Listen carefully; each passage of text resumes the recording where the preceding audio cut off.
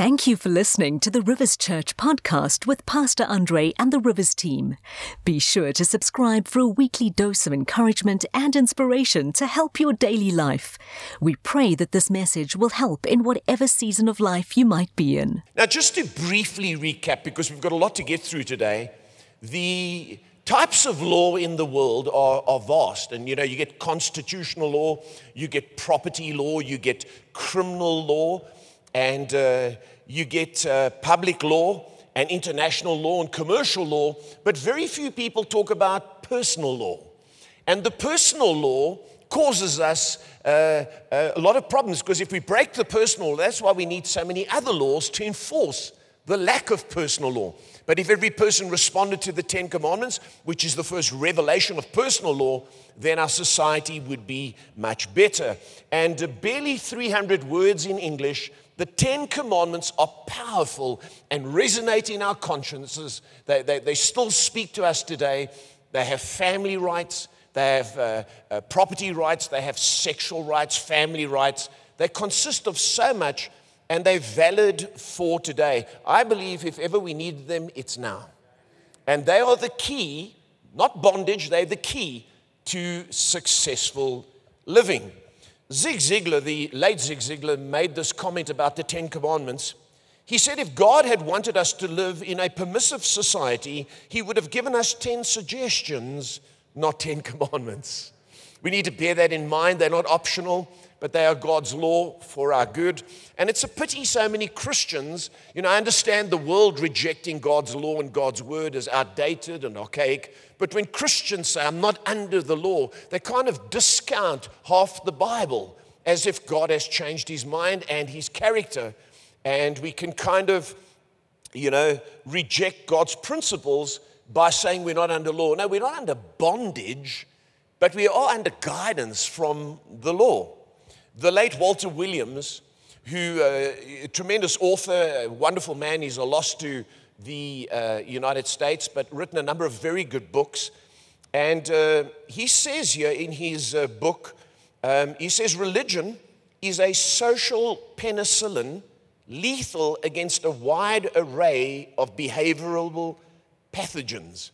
Because, Christians say, we're not under the law and we're not into religion. Well, James talks about religion, and religion is mentioned in the scriptures. He cites a study of black inner city youth by Harvard University's Richard Freeman, who says boys who regularly attend church are 50% less likely to commit crimes. They are 54% less likely to use drugs and 47% less likely to drop out of school. In his own studies, he finds that church-going boys and girls are 2/3 less likely to engage in teen sex. Regular church attendance halves the chances of a woman will have a child out of wedlock.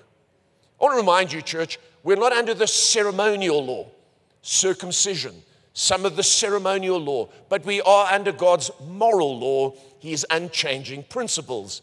And when we obey them, we honor God, and they are not obsolete for living, they are obsolete for salvation. You can't earn your salvation, but they're not obsolete for living. They can't save us, but they do shape us. And let me just remind you, I've mentioned this every time I speak on the Ten Commandments. Israel was saved by the blood on the doorpost. It was God's grace and mercy that the angel of death passed over. But that wasn't enough. They then went into the wilderness and became God's people, and there he gave them the law to show them that now they are God's people, how they should live. So we don't take the one and say, oh, it's just the blood, just the blood, just the blood. No, we have the blood that saves us, and then the law that shapes us. Are you with me today? So let's take a moment now to read. And the Ten Commandments are divided in 2 tablets. 5 are our relationship with those above us, God and our parents, and 5 are our relationship with those alongside us. Exodus chapter 20, and I'll read them all, and then we'll home in on today's one. Exodus 20 and verse 1, and God spoke all these words. Not Moses, it wasn't an originator, it wasn't originated by man, it was from God. I am the Lord your God who brought you out of Egypt, out of the land of slavery. You shall have no other gods before me. even if they're fashionable. You shall not make for yourself an image in the form of anything in heaven above or on the earth beneath or in the waters below. You shall not bow down to them or worship them, for I, the Lord your God, am a jealous God, punishing the children for the sin of the parents to the third and fourth generation of those who hate me. You hate God when you don't obey him. And showing love to 1,000 generations of those who love me and keep my commandments. You shall not misuse the name of the Lord your God, for the Lord will not hold anyone guiltless who misuses his name. Let me just pause there for a moment. That doesn't mean that when you hit your thumb with a hammer and you exclaim. That's not what it means. Most people think it's, and that's not a good thing to do.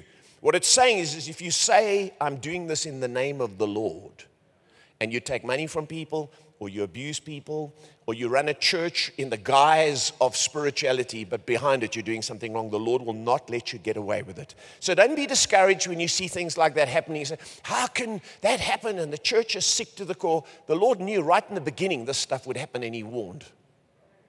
And he will deal with it. And he there makes it very clear that he will not hold anyone guiltless. Verse 8, remember the Sabbath day by keeping it holy. Don't forget it. 6 days you shall labor and do all your work, but the 7th day is a Sabbath to the Lord your God. On it you shall not do any work, neither you, nor your son, nor your daughter, nor your male, nor your female servant, nor your animals, nor any foreigner residing in your towns. For in 6 days the Lord made the heavens and the earth and the sea and all that is in them, but he rested on the 7th day. God wasn't tired, but he stepped back, and he wants us to do the same. Therefore, the Lord blessed the Sabbath day and made it holy. Honor your father and mother, so that you may live long in the land the Lord your God is giving you. Then those 4 words we looked at last week, you shall not murder. Not you shall not kill, you shall not murder. Then the 7th commandment, you shall not commit adultery. I mean, it's pretty plain, eh? And then it goes on, you shall not steal. You shall not give false witness or false testimony against your neighbor. You shall not covet your neighbor's house. You shall not covet your neighbor's wife or his male or female servant, his ox or donkey, or anything that belongs to your neighbor. The 7th commandment today, are you ready for it? You shall not commit adultery. Not like most people say today, you shall not get caught in adultery. This is a commandment that has become, again, outdated, but it requires self-will and self-denial in order to fulfill it, even if you're married. And let me give you a definition of adultery, because many of us who haven't committed physical adultery have committed spiritual adultery. And this is the definition of adultery: to set your affection on that which is not yours and to whom you do not belong. So you can go to the office and spend a lot of time with someone. You might not ever touch them or kiss them, someone of the opposite sex, and you begin a relationship with them, and now you begin to set your affection on them, but you're married to someone else. And so you begin to give them what you should be giving your spouse at home. That is committing adultery. And the scripture is very clear on this definition of adultery. In fact, in the New Testament, we read one verse from the book of James. And James says here, you adulterous people. Don't you know that friendship with the world is hatred towards God? See, you're giving your affection to the world when you should be giving it to God. Anyone chooses to be a friend of the world becomes an enemy of God. You can't be loyal in your marriage and then give someone else affection, let alone have sex with them, which is probably where most adultery takes place. And we read numerous times in the Old Testament, Israel did this. There are records in Ezekiel 16 and verse 23, again in Hosea chapter 2, Jeremiah chapter 3, that there was a betrayal of love and commitment by Israel giving their affection to false gods and false values. It's not just the sexual act, but it is emotion, desire, and affection that is given to someone else. So, for instance, if you send emails regularly, thinking of you, wondered how you are, smiley face, you might say, such a good Pentecostal Christian. No, you're beginning to go down a road. If you're married, you're beginning to go down a road of adultery. SMSs. Wonder how you look without your clothes on. You all laugh. That's what people do. Christians in Rivers Church some time back sent pictures of their genitals to someone in the worship team. Yeah, this church.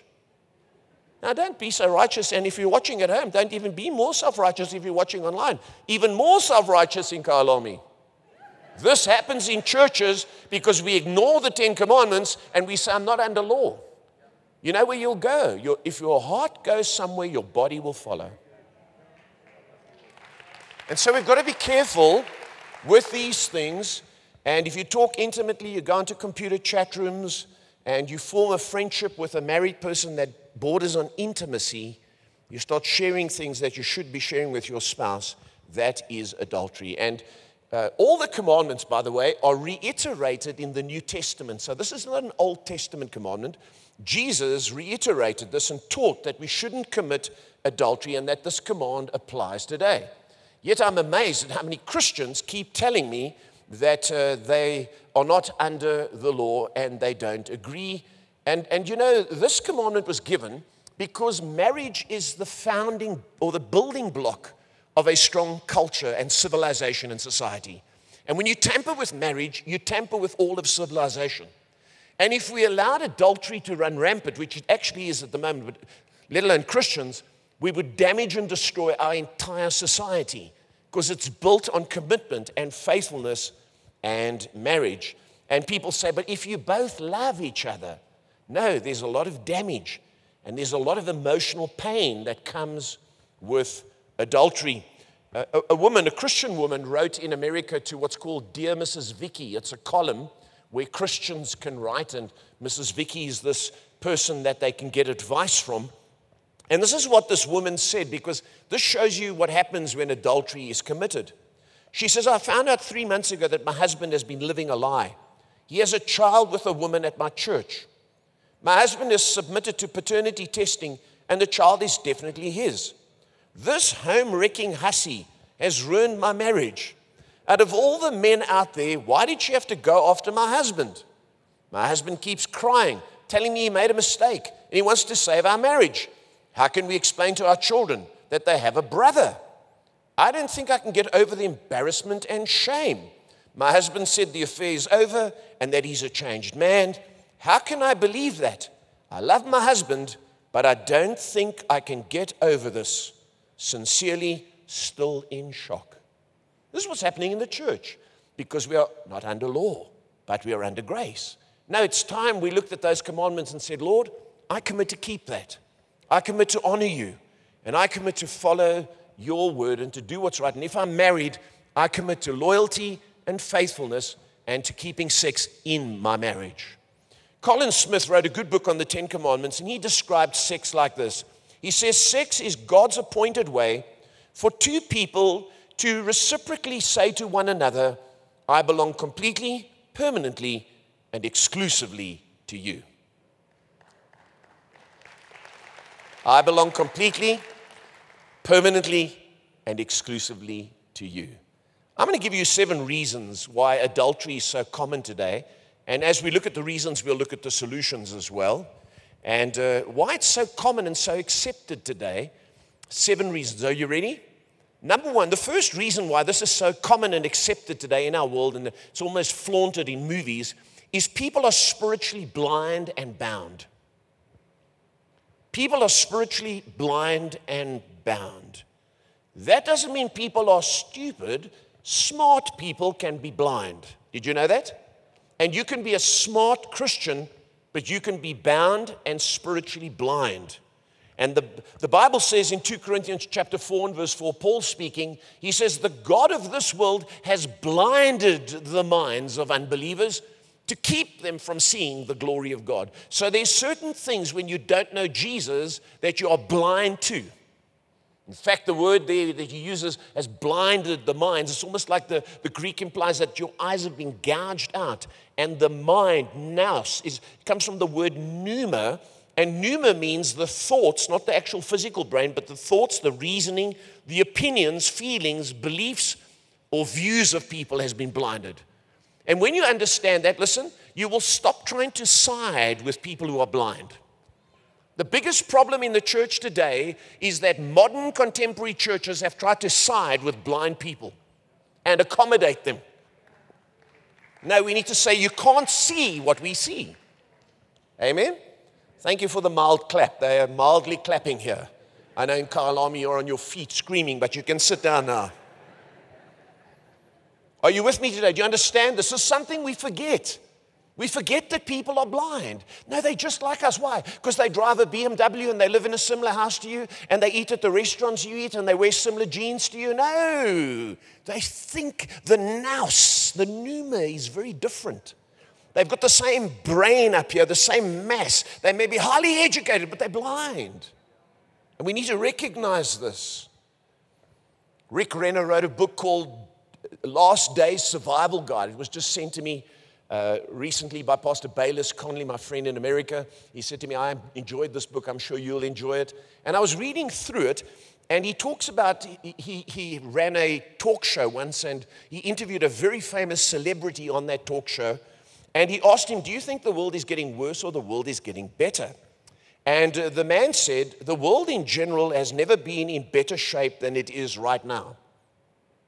As evidence to support his claim, he specifically mentioned the shift of morality away from traditional values, the widespread acceptance of same-sex marriage, and the emergence on the political and economic scene of a one-world system that he believed will turn the planet into an altogether better place. Talk about blind. But that's how people view life today. They view the world differently to us. And Paul's calling to preach, and this is what happens when we preach. We proclaim God's word, and that's what opens your eyes. It's the truth of the word. Notice he's calling to preach in Acts 26. The Lord says to him, I'm sending you to them to open their eyes and turn them from darkness to light, from the power of Satan to God, so that they may receive forgiveness of sins and a place among those who are sanctified by faith in me. Notice that, and a place among those. You can have a seat in church and you can attend a church, but do you have a place in God's church by the change and the opening of your eyes? Or are you just an attender of an organization? It's a very big difference. And today, if churches are full and people clap and everybody's happy and it's very trendy and cool, we think that that's the answer. No, we still need God's values and God's truth.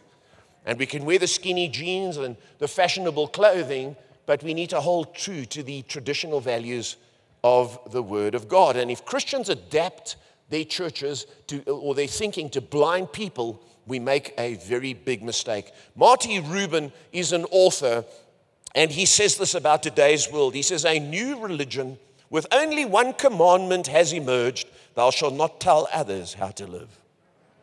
Isn't that the truth? Yeah, we don't condemn and we don't preach law. That's what I heard one guy from another church told me. Hey, Pastor Andre preaches law and legalism, but we preach grace. How ridiculous can you get? No, we don't. We tell people how to live because that's the goal, and we open their eyes.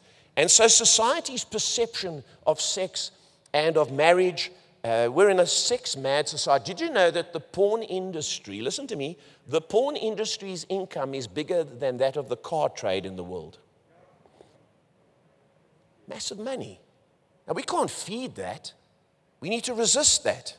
And have you noticed that since sex education came about in the 60s, the world's not become a better place? We still have rape, we still have incest, we still have pedophilia, we still have sexual behavior that has not improved. It has not freed us. In fact, it has enslaved us, because what we've done is we've reduced sex to something being purely for pleasure, not in a relationship.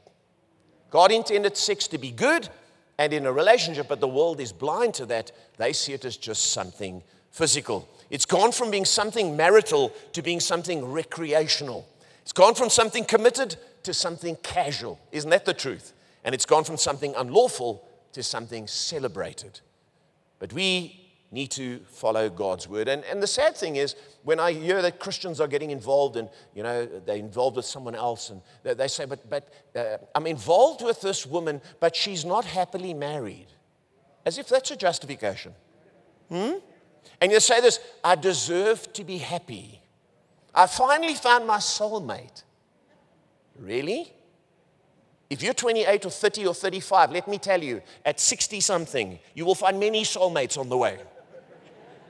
If you think you found the one, I've got news for you. You will find many that you will click with. And you will feel the Spirit of God told you, this is the one. Come to me and see me, and I will smack you. Gosh, man. None of us must say we deserve to be happy and lie to ourselves because our emotions will deceive us and take us into blindness. David Yount wrote a book called Making a Success of Marriage, and he said this, and this is a good warning to us. Studies show that only 5% of men and women who leave their marriages for someone else actually end up marrying that person. 5%. And someone anonymous said this, fantasy dreams have a way of turning into nightmare realities. You have this fantasy of how happy you're going to be, and it turns into a nightmare. Spiritual blindness and boundness. Let's not go along with that. Number two, the second reason why it's so popular and why it is unfettered today, sexual sin is justified and its impact underestimated. We justify it, but we don't realize the full impact that sex has on the human being. Deborah Oggins said this. She's an author. She said, sex outside of marriage is like fire outside of a fireplace. It is dangerous and will burn your house down. You see, sex is not just like a normal appetite. It's not like when you need food and you say to your wife, like I say to Pastor Wilma, what shall we eat tonight? Shall we get Mr. Delivery? Or shall we get Uber Eats? And then we go through a menu, click, click, click, pay, and then it comes and when you finish, No, because I need sex. There are no parties on. There's no one in my horizon. No one in my connect group seems open. Maybe I should go online and click escort. No, that might get me. But maybe No, it's not like that. It's not some drive that you just Uber Eat about. In fact, Paul explains it to us like that. He's careful to categorize it differently. Notice in 1 Corinthians chapter 6 and verse 13, you say food for the stomach and the stomach for food, talking about appetites. And God will destroy them both. The body, however, is not meant for sexual immorality, but for the Lord, and the Lord for the body. Flee from sexual immorality. All other sins a person commits, watch this, are outside the body, but whoever sins sexually sins against their own body. Something happens to you emotionally and psychologically when you commit sexual sin. It's not just a normal thing. It's not, and I've heard pastors say this, all sins are the same in the Bible, and we don't pick on the people in our church who drink and those who smoke, so why should I pick on people who are committing adultery? Yeah, you don't want to say anything negative so that your building can be full. You need to speak the truth. We're here to build the church of God. And while we don't condemn, we do need to spell out things as the Bible teaches them. Proverbs chapter 6, in the Old Testament, Solomon says, but a man who commits adultery has no sense. Whoever does so destroys himself. You see, it's more than the genitals. It's to do with your whole life. And sex is a symbol of devotion, not just a symbol of pleasure. And we've got to see it like that, and we've got to recognize that God has given us limits. Now, here's the problem in the world today. We have tried to take some sexual behavior and make it extraordinary. But this is how you need to view sexual behavior. Look at this on the screen with me at home and in Kaolomi. All sexual sin fits under one umbrella. And he's listed in the Bible. Immorality, adultery, bestiality, sex with animals. Incest, sex with relatives. Homosexuality, sex with the same sex. Pedophilia, sex with children. The Bible mentions all of them under one umbrella. You can't pull one out and say, but I was born like that. Oh, but it's separate. No, we all have to come under that. Why? Why? For condemnation? No, because it's the building block of a healthy society. Because if you commit incest, or you commit pedophilia, you damage cultural and social behavior. But today we know better. We've underestimated the impact, and we don't realize what it does to our lives. And we justify it. Notice here in 1 Corinthians chapter 7 and verse 1. Are you all with me today? Paul writing to the church, and he says, now, for the matters you wrote about, it is good for a man not to have sexual relations with a woman. And he's talking about unmarried sex here. He's not saying you should be celibate. But since sexual immorality is occurring, each man should have sexual relations with his own wife, and each woman with her own husband. The husband should fulfill his marital duty to his wife. In other words, he should have sex with her when he doesn't feel like it, and likewise the wife to her husband. The wife does not have authority over her own body, but yields to her husband. In the same way, the husband does not have authority over his own body, but yields to his wife. Can you see it's a mutual serving? Do not deprive each other, except perhaps by mutual consent. In other words, communicate about it, connect, and stay connected. And for a time, so that you may devote yourself to prayer, then come together again so that Satan will not tempt you because of your lack of self-control. Can you see the sex drive is so strong that if you don't have clear parameters for it, you'll get yourself in trouble, even as a Christian. Don't say, I don't know what's wrong with me. I need to go to one of those tent meetings where they can deliver me, where the guy puts his hand on my head and pushes me into the ground and screams and spits in my ear. No, you need to just make a decision that this is a powerful thing that I need to get under control, and I need to pray daily for God's grace. Because he says here, even as a Christian, you can be open to be tempted by the evil one, and you could be trapped because it's a strong desire. You see, the problem with marriages and adultery is this.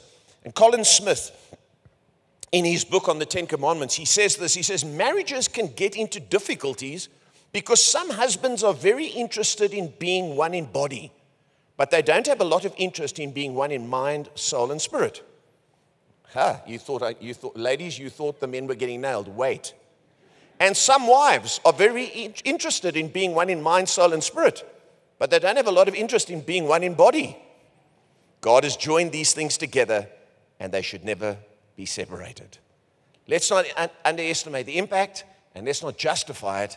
Number 3, imbalanced teaching on grace.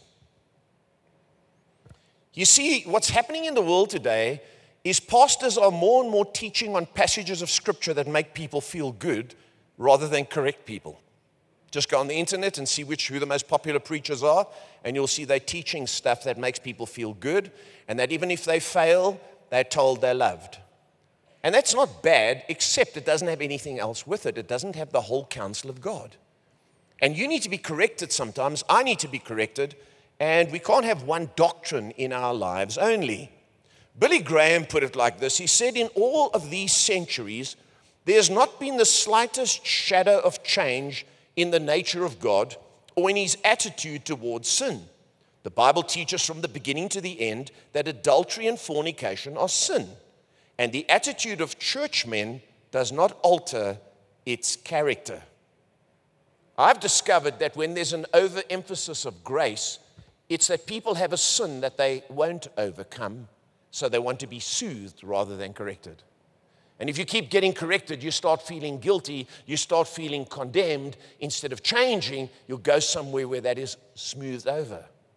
And there's an overemphasis today. And this is what people teach today.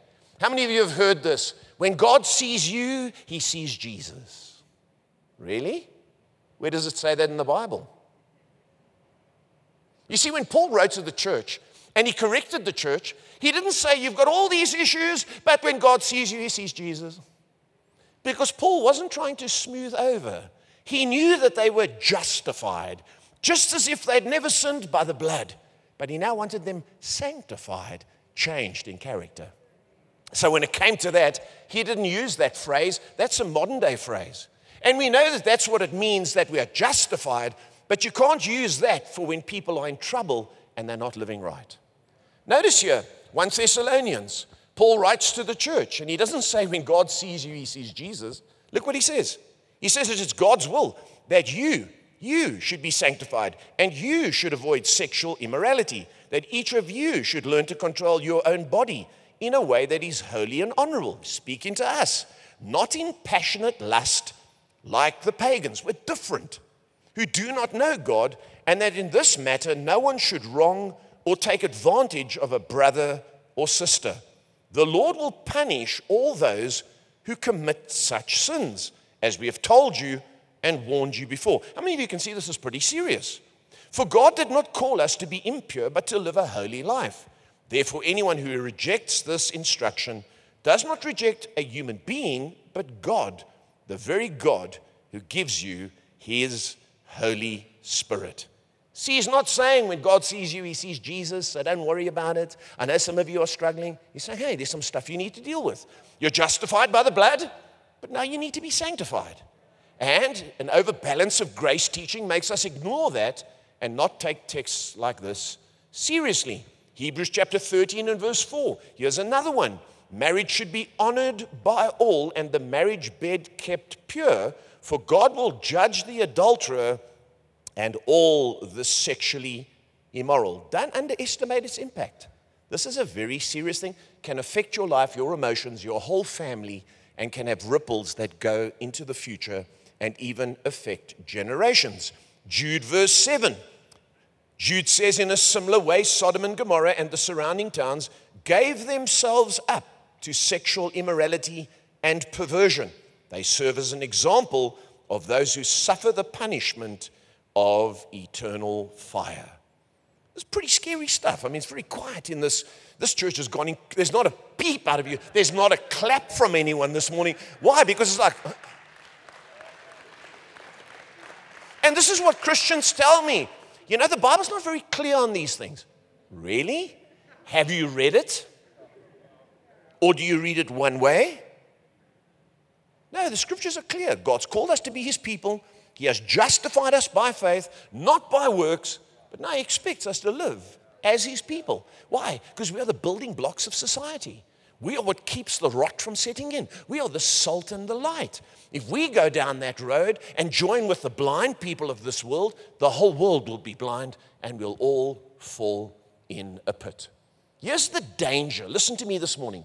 This is the danger with grace teaching, only taught. If you go to a church that only teaches that, here's the problem. You don't realize how sin starts to set into your life. Because when you don't deal with it or acknowledge it or repent of it, you smooth over it, it goes beneath the surface, and eventually your life becomes full of that. Let me read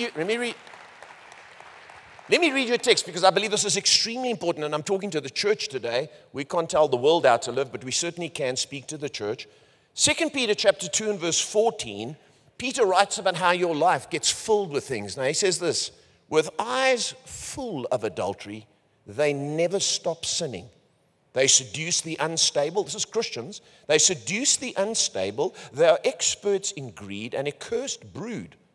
For they mouth empty, boastful words, and by appealing to the lustful desires of the flesh, they entice people who are just escaping from those who live in error. In other words, they're barely saved.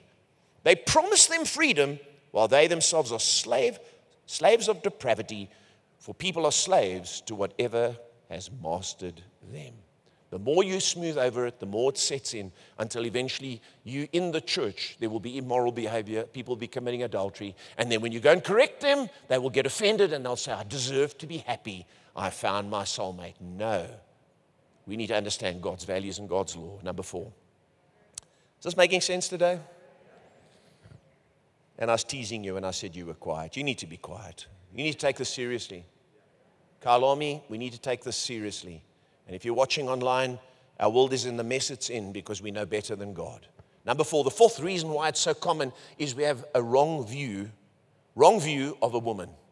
We have the wrong view of a woman. Did you know that women need to be thought of correctly? That's our problem in the world today. And when Jesus spoke to the Pharisees and to the Jews, he explained it. Now, most of us read this and we say, oh, this is condemning because who can be right? Let me read to you from Matthew chapter 5. You have heard it was said, you shall not commit adultery. But I tell you that anyone who looks at a woman lustfully has already committed adultery with her in his heart. And all the men go, oh. Because which man hasn't ever looked at a woman and gone, man. So all the Christian men are like, pity that's in the Bible. Hope you don't read it often. No, but Jesus isn't trying to put his finger on us and push us down. He's trying to say here, it's not just the act, it's the way you view a woman. She has a sexuality and a purity that she must not be treated like an object for the release of your passions. She is a person that must be thought of correctly. And when we think of men, think of women, and I use women because Jesus spoke about a woman. When you think of a woman and you think of a man correctly, there's less likelihood of you committing adultery. That's why it says in 1 Timothy 5, you must view the younger women as sisters. When you think of them correctly, that kind of thing is not as doesn't easily happen. Doesn't mean it can't happen, it won't easily happen. Are you with me? And so we've got to think of women correctly. And a woman is precious. She must be honored. She's not a sex object. And I want to encourage you, if you're single today, you say, oh, you're talking to the married people. Yes. Here's the problem with sexuality, is we haven't learned how to build non-sexual relationships with the opposite sex. You must learn to do that. I think I had it easier in my life because I grew up with my mom and my sister.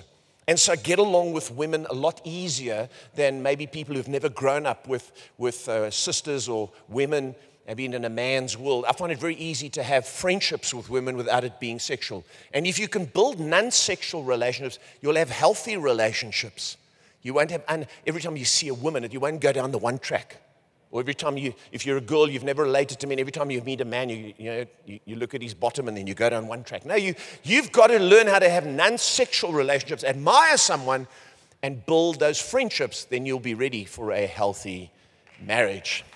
Number 5, still good? Got a couple of minutes. Sexual double standards are the reason the problem we're having with adultery in the world.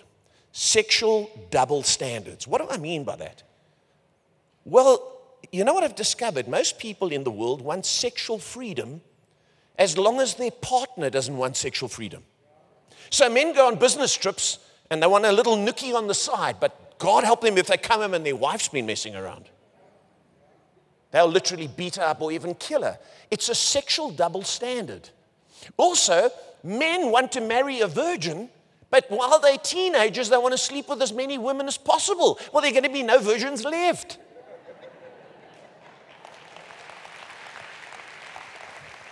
So we have this strange idea, and we say, no, sex is, free love, man. But yet we get jealous, we get angry. The gender-based violence in our country is because men want to control women. They want to have them as a sex object, and they want to control them. Why? Because we have double standards. Sleep around, party, mixed partners. Yeah, it's all cool, but just not with mine. Amen? And then we say, oh, sex is just recreation, Don't take it seriously. No. Then we see in the world, people are marching and protesting. Why? Because they've been sexually abused. Why? Because it has such an impact on you. So how can we be free and yet we do whatever you feel? No, you can't do whatever you feel. That's what animals do. We're not animals. We control our feelings. We control our sexuality. And people talk about open marriages. The comedian Matt Walsh said this, and I want you to read this with me. He says, you tell me that you're in an open marriage. I will probably be lambasted for judging you for it. But sorry, Professor, an open marriage makes about as much sense as a plane without wings or a boat that doesn't float. Marriages, by definition, are supposed to be closed.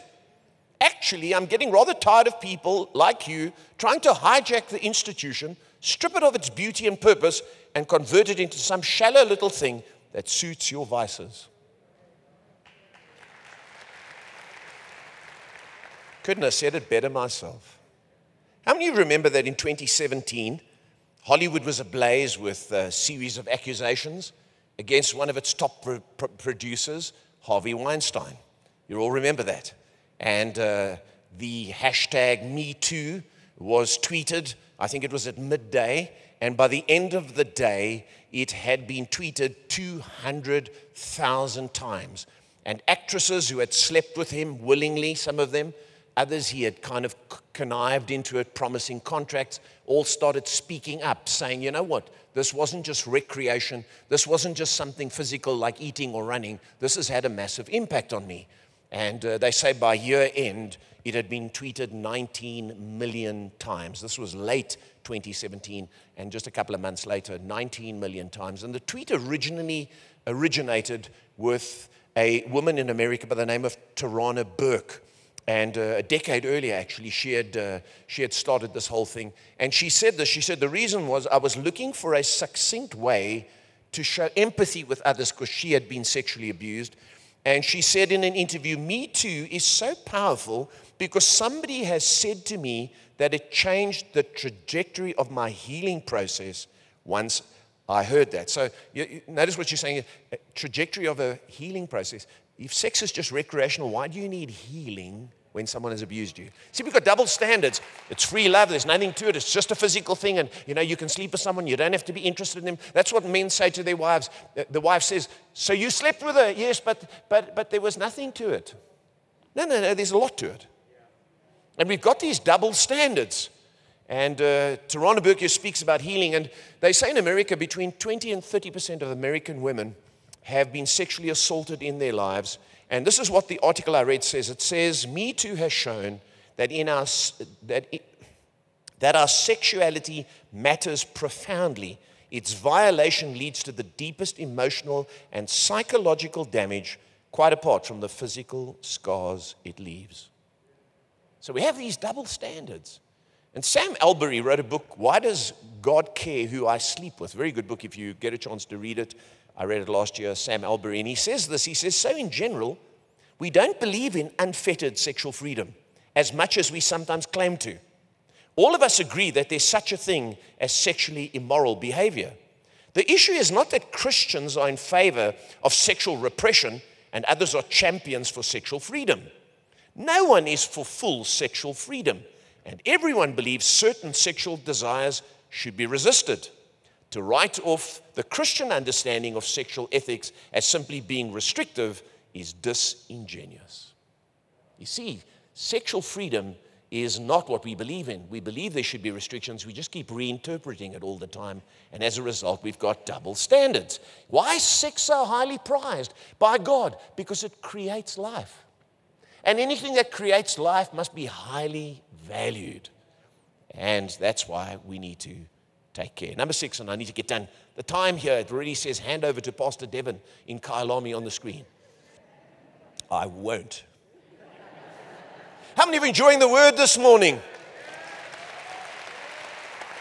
In a moment, I'll hand over to Pastor Devon. Let me go quickly here because this topic is so very important. How many know this is important? Very high levels of temptation is the reason why the world is where it is.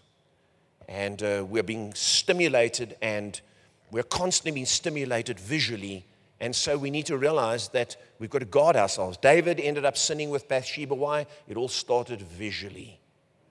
And you know the world is full of nonsense, full of stupid stuff. I don't know if you realize how stupid it is. You remember the Beatles song? All you need is love. Da-da-da-da-da. Now, some people in the world and even some Christians go along with that. All you need is love. Da-da-da-da-da. But you forget the guy who wrote that, John Lennon, abandoned his 5-year-old boy in order to go and all you need is love with someone else. And then a fan who listened to that song, all you need is love, shot John Lennon. So apparently, all you need is love is not the answer.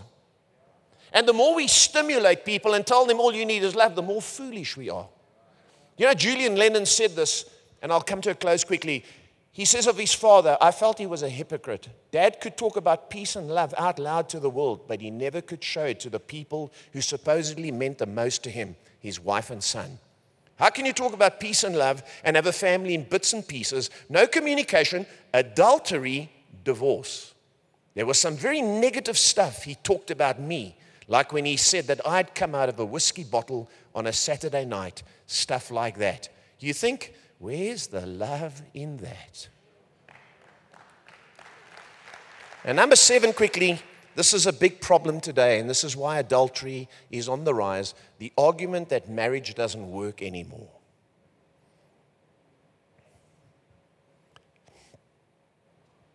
One person for life is impossible and outdated.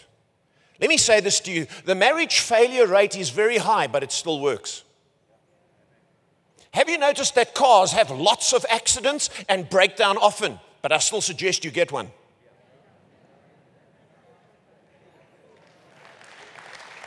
Don't say this thing doesn't work. No, it has a failure rate. We know better. Even Christians know better. No, we need to go back to God's word. And we need to realize that before marriage, sex is taking. But in marriage, sex is giving. And that God intended it to be in there. And that when we commit adultery, we break down our society. Always remember this, and I'll close with this. You can't build happiness on someone else's pain. People fool themselves. If I go with them, I'm going to be happy. No, you can never build your happiness on someone else's pain. And we need to honor God, honor His commandments, and be part of the building blocks of society and take it seriously and say, God, we want to honor you. We want to live for your glory and for your good. And we want our eyes open to the truth. Help us to be the salt and light, not to be as blind as the world. Pastor Dev, I'm going to hand over to you to pray in Kyalami. Now, this morning as we close, how many of you realize this is a serious topic? We need to be reminded. We all need to be reminded. We're in a sexually supercharged climate. And you know why we commit adultery? Here's the bottom line. Because we break the first 3 commandments. We don't make God the Lord of our lives. We don't put Him first. We don't only worship Him. We've made sex a God. And when you put sex in its rightful place and you put God in His rightful place, everything in society works.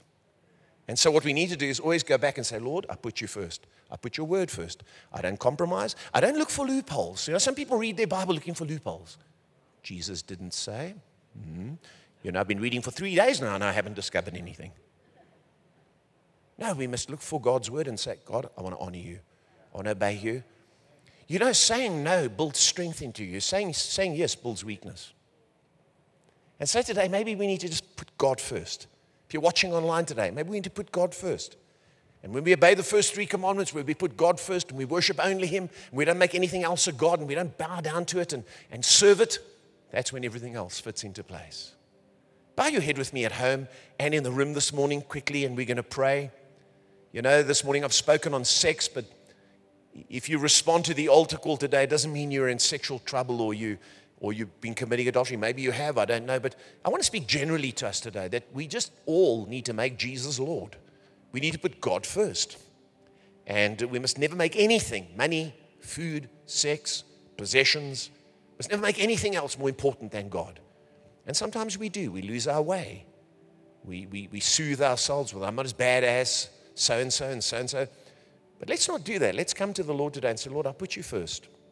I make you the Lord of my life. And you know, if you don't know Jesus today, the Bible says that you're spiritually blind. When you come to Him and you receive Him, the light shines in the darkness and you begin to see things that you never saw before. And, you know, as a Christian, sometimes the darkness creeps back over your life and it blinds you.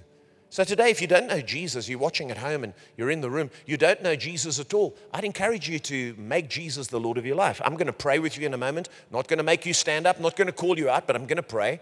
You can respond, and we can pray together, and you can give your life to Jesus, and the Bible says you will be saved if you make Him Lord of your life, believe that He's been raised from the dead. If you're a Christian today, and you say, you know, the darkness has crept over me, I just want to recommit my life. Might not be a sexual issue. You might just recognize, I'm glad I'm in church today, because actually, I want to put God first. So with our heads bowed, our eyes closed, and you're at home, you say, that's me today. Just raise your hand, lift up, say, yeah, would you pray with me? And we're all going to pray with you in a moment across this room. Thank you. God bless you. God bless you. God bless you. That's great. God bless you. Just thank you up in the balcony. Just make Jesus the Lord. Put Him first place. If you don't know the Lord, say, Lord, I want the light to shine in the darkness. Just raise that hand up quickly. I know there are others. You need to do this. This is not for me. This is for you. Pop that hand up. And if you've raised your hand, you can put it down. Anyone else, you can put it down. That's great. At the back, you can put it down. Anyone else who's missed out, I want to pray quickly. And you know, our time is gone, but I want to do this. And I want to make sure that we pray with you and that something shifts in your life. This is the most important part of any service that we have. One last call. You say, thank you for waiting. And you popped your hand up. Great. Awesome. Well, with our heads bowed, our eyes closed, can we all pray like this, church? All of us? Thank you, Father, for your Son, Jesus, who died for my sins and my justification. I receive that gift today for my sins, and I make Him the Lord of my life. putting him first, making him my Savior. Lord Jesus, come into my life. Be my Savior. I commit to follow you, to serve you, and to grow in you. In Jesus' name, amen and amen. We hope you have been blessed and inspired by this message.